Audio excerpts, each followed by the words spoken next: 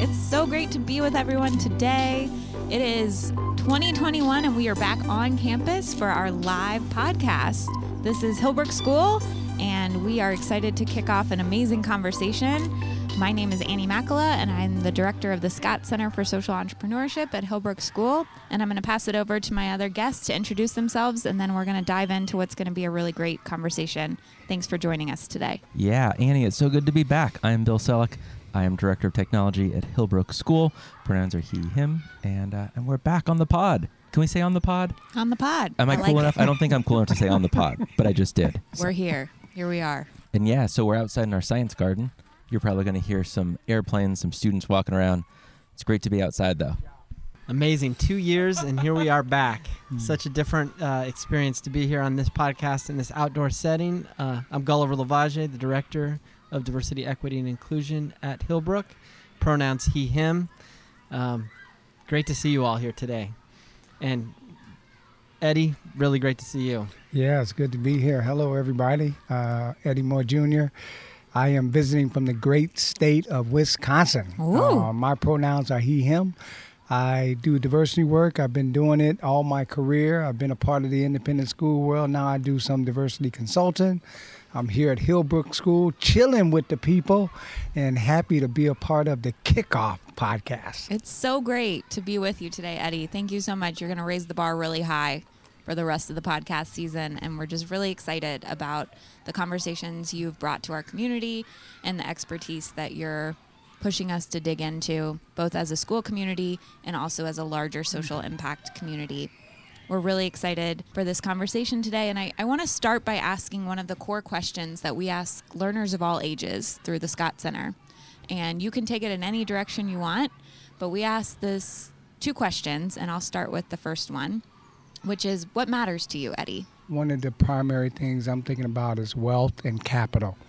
You know, the gaping inequities that exist and have existed, over our nation's time specifically, but even during the pandemic, this last year, 2 years, we've seen some of the greatest wealth accumulated by those who have a lot.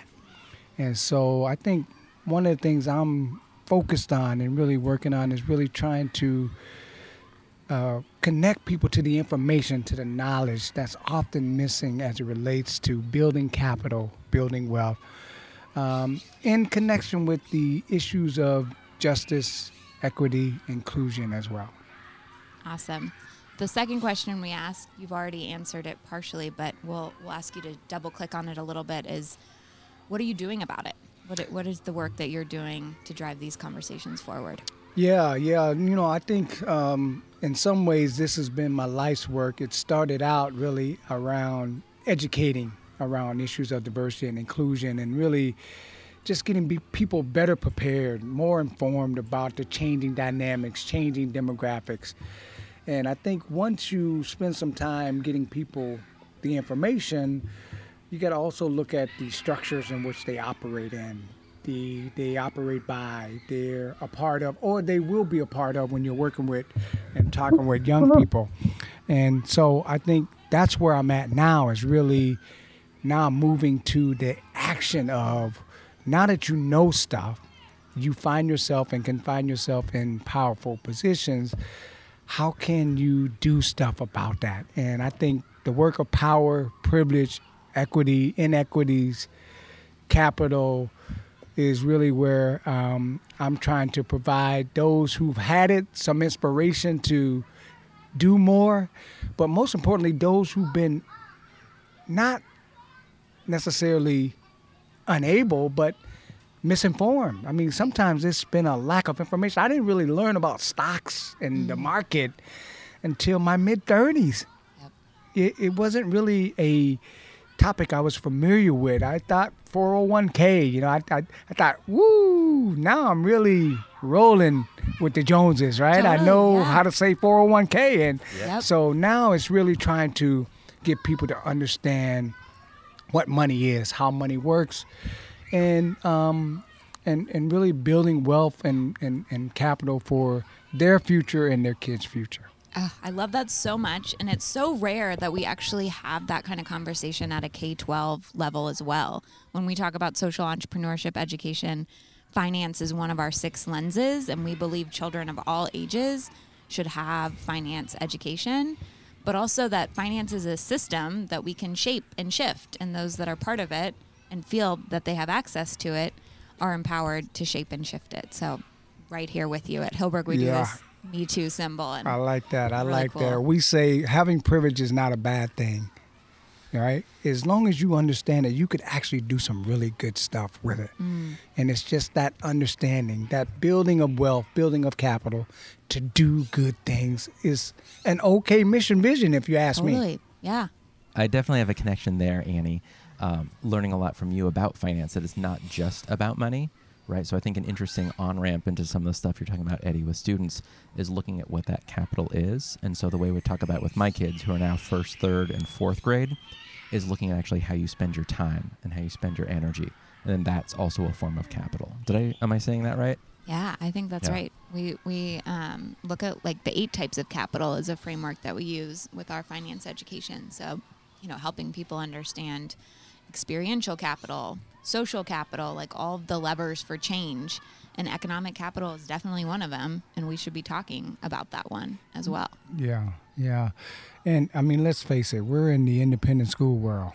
I mean, people are seeing more capital here than some people see ever in their lifetime.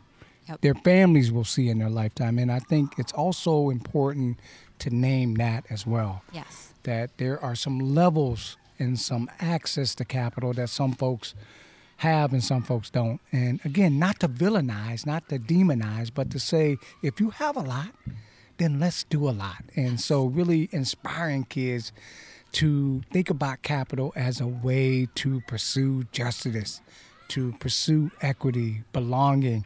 And I think it's something that's been missing from the work. Absolutely. And so that's been something I've been thinking about myself and growing my financial knowledge, trying to practice that at home with our kids, our family, but also, again, trying to say to people, there's nothing wrong with you. Listen, you can right. do this. Yeah, Start small and like a flower, totally. put water on it every day. I love it. It will grow. Yep. And so that's really kind of the concept. Really cool. Eddie, I know you and I have talked about this through the years of the importance of, I think of my community, the Latino, Hispanic community. I know you think a lot about the Black African American community in this conversation, and we've talked how traditionally people who've identified have never had the access to property, have never had the access, to the money that really funded and brought this country to where it was. And so as you go to schools, as you go to institutions, you work a lot with healthcare workers as well. How does that story translate into things like the 21-day, when you talk about 21-day challenge, how does that message come across, again, without shaming or blaming, but with the knowledge that is something that we do need to understand? Yeah, it's a good question. And always appreciate the opportunity to talk 21 days. Most people have used the 21-day framework for exercise, for diet, for nutrition. And actually it's worked in a lot of cases for people in different ways. And I was just looking for something that people could do. And as a practitioner, teacher, educator, coach, that's been always my motto. Here's what you can do once we're done. It's not just enough to talk about it. As they say where I'm from, you can't just talk about it, you got to be about it. And so the 21-day was an idea I came up with and thinking about, what if we did this for justice? What if we applied that habit-building framework to the areas of justice? And so I think the way I think about it now is we've created 21 days for LGBTQ education, right, for self-care, and now we're working on one for entrepreneurship as well as financial literacy. And the idea, like you said, so many people have been absent of the information. Nothing's wrong with you. We just haven't learned. We haven't had the opportunity to learn what mutual fund is, ETFs, right? Stocks, Opportunity FANGs, zones. all, exactly. Nonprofit, for profit. I mean, all of that, all of those things are things that I felt like, even as a professional, I was so far away. And so now I'm trying to use the lessons as I look back on my life. What could I have done differently if I was 20 something with my first job investing? Just a little, putting a little water on that little flower. And so the 21-day action plan and that framework, Gully, has really been a way, whether it's justice education, whether it's diversity education, entrepreneur education, or in this case, fiscal literacy, to say, okay, just try one little thing a day, 21 days in a row, just to build it into your behavior pattern. It's not saying you got to read the Wall Street Journal every day. Not saying you got to watch, the Business Channel every day for hours, but just to have some familiarity, some comfort, and really started building that into your pattern of behavior. That's great. That's awesome. Yeah. You have what I would call a past of being a serial entrepreneur. And so, don't just talk about it, be it. You are a perfect example of that. Will you share a little bit about some of your entrepreneurial endeavors, especially some of the, the conference that you have started and other things? You've named the 21-day challenge, and the list is very long, Eddie. Yeah, I appreciate that. My wife says it this way: I'm a dreamer, and she's right. I dream big, and we joke around the house at times, and she gives me a hard time on occasion to think, what are you thinking of today, or this week, or this month? I think it's, as I think about my internal compass, I mean, there's just something that's a part of the way I've been designed that thinks about big picture.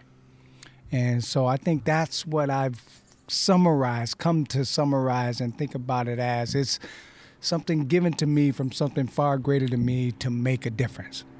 And so the White Privilege Conference as an example. I mean, I didn't grow up thinking, hey, someday I'm going to be the founder of the White Privilege Conference. I mean, I want to play football, right? That's what I thought I'd be doing. That's what I hoped to be doing. And now here I am, founder of a conference, 23 years old, across the globe, participants and places we've been held, and really feeling like it's made a little dent in the work of social justice. And so that's what I'm trying to do. I'm trying, as a recovering alcoholic, crack addict who became a PhD, I really got a second chance at life, okay? So I've been given this gift of big picture, of big dreams, and I'm trying not to fall short on any of the ideas given to me by something far greater than me. And the White Privilege Conference is just one example of that. The publications that we've been a part of, I've been a part of, another example of that. The Privilege Institute, our 501c3, where our motto is, if you have a lot, you should do a lot, is another example of that. And so what I'm doing is trying to listen, quiet myself to the message from something greater than me, and live up to that message when it comes to me. That's how I think about myself from the entrepreneurial framework. I love that. And we'll link to all of those things that you mentioned in the show notes so that people can access the many different resources and entrepreneurial endeavors that you've started. Yeah, so I was actually just on my phone trying to figure out how long the White Privilege Conference has been going. 23 years. Congratulations. Thank you. Significant. On my social media, mostly Twitter and Instagram, as my mom calls it, the Twitters. You're welcome to do that as well, moving forward. I think that being an anti-racist educator is becoming something we've been talking about more really in the last 2-3 years. 23 years ago, well, Twitter didn't exist 23 years ago, right? So I would love to hear more about kind of the early days and then your viewpoint of how that's changed so much. Now it's something that I think a lot of educators are talking about. Nearly every educator I know is talking about that and trying to learn, to listen, to interrupt when needed. But for me, that was not the case as, living in LA as a straight white middle class educator, or even before I was an educator, just it was not even on my radar about white privilege.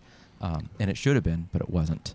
And, I'm doing the work now. But what was it like when you founded that 23 years ago, and how are you seeing those changes now?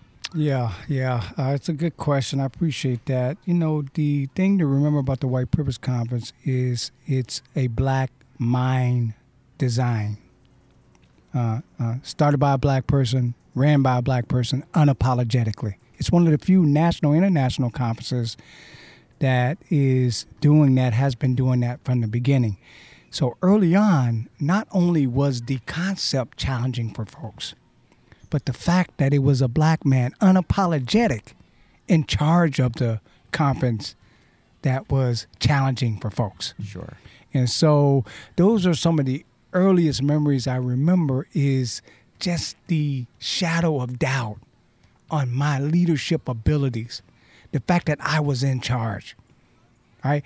And on top of that, this topic was so challenging for folks at that time. I mean, Peggy McIntosh, really early on, and some other scholars, though, not just Peggy, particularly Afrocentric scholars like Naeem Akbar, Jawanza Kunjufu, Angela Davis, all those folks had been, naming this topic.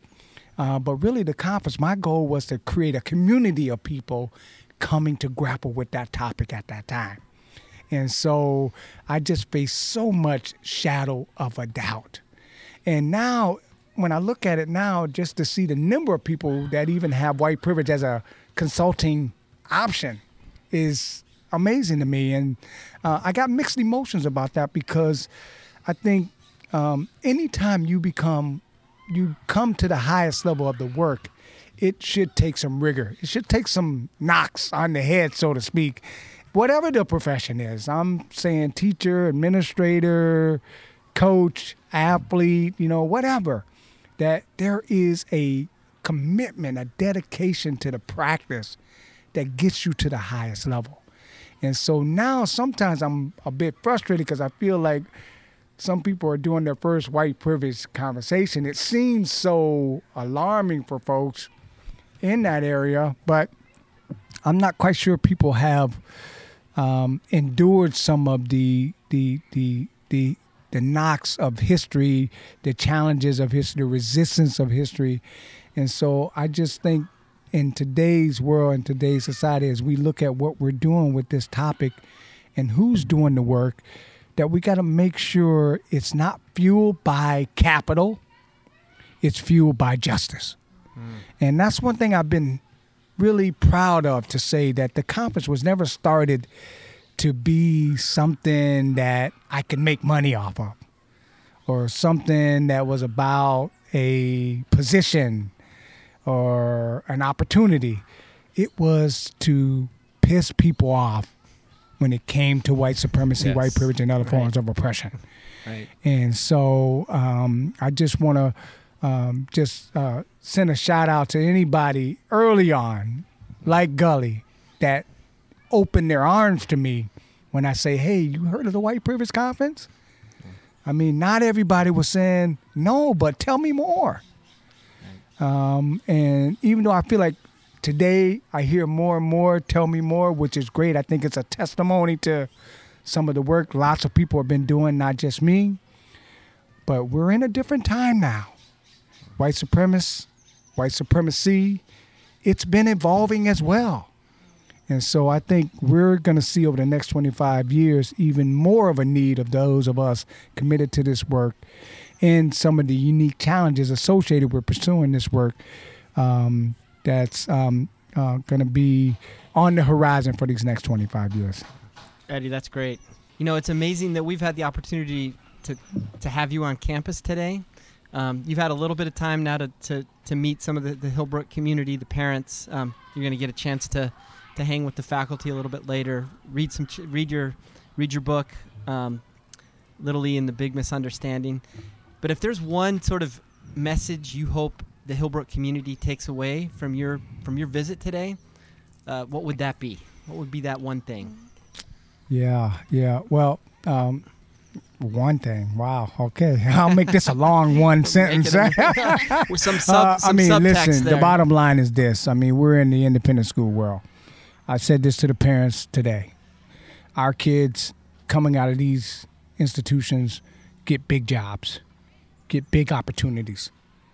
And what I'm hoping is there can be some kind of framework, some kind of impact that my work contributes to them being comprehensive, being committed to justice, being, as it says in your mission vision, curious, not certain.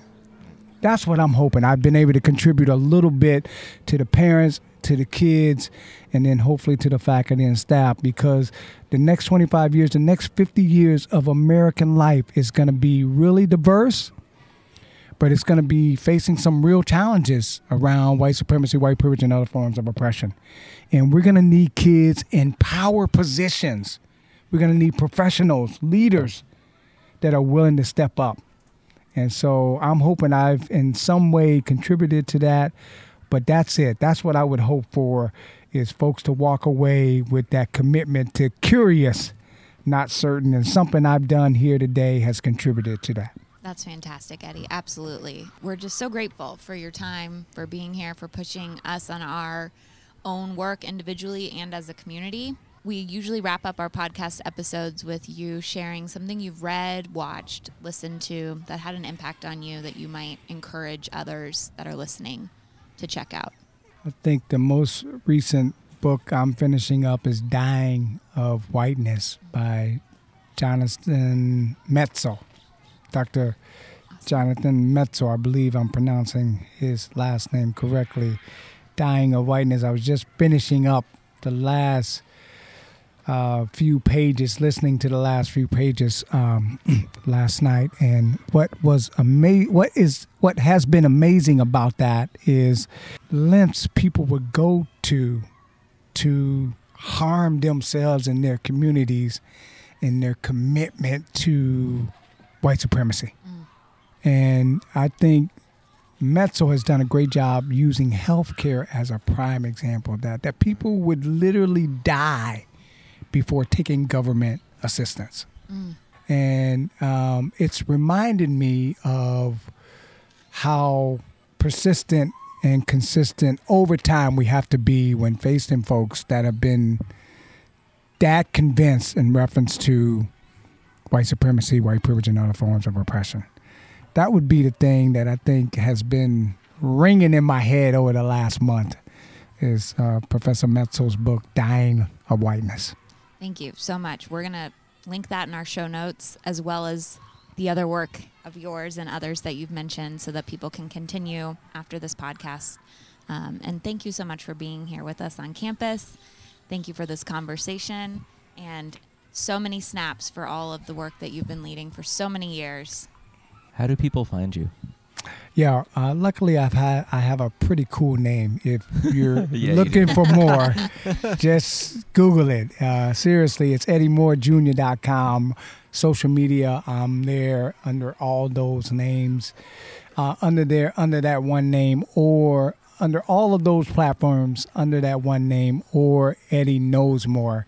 So Twitter, Insta, Facebook. You can find me that way, and my website is EddieMooreJr.com. Awesome. And the Eddie Knows More is your last name, Moore. It's Moore. I appreciate that. I caught what you did. I appreciate that. Fantastic.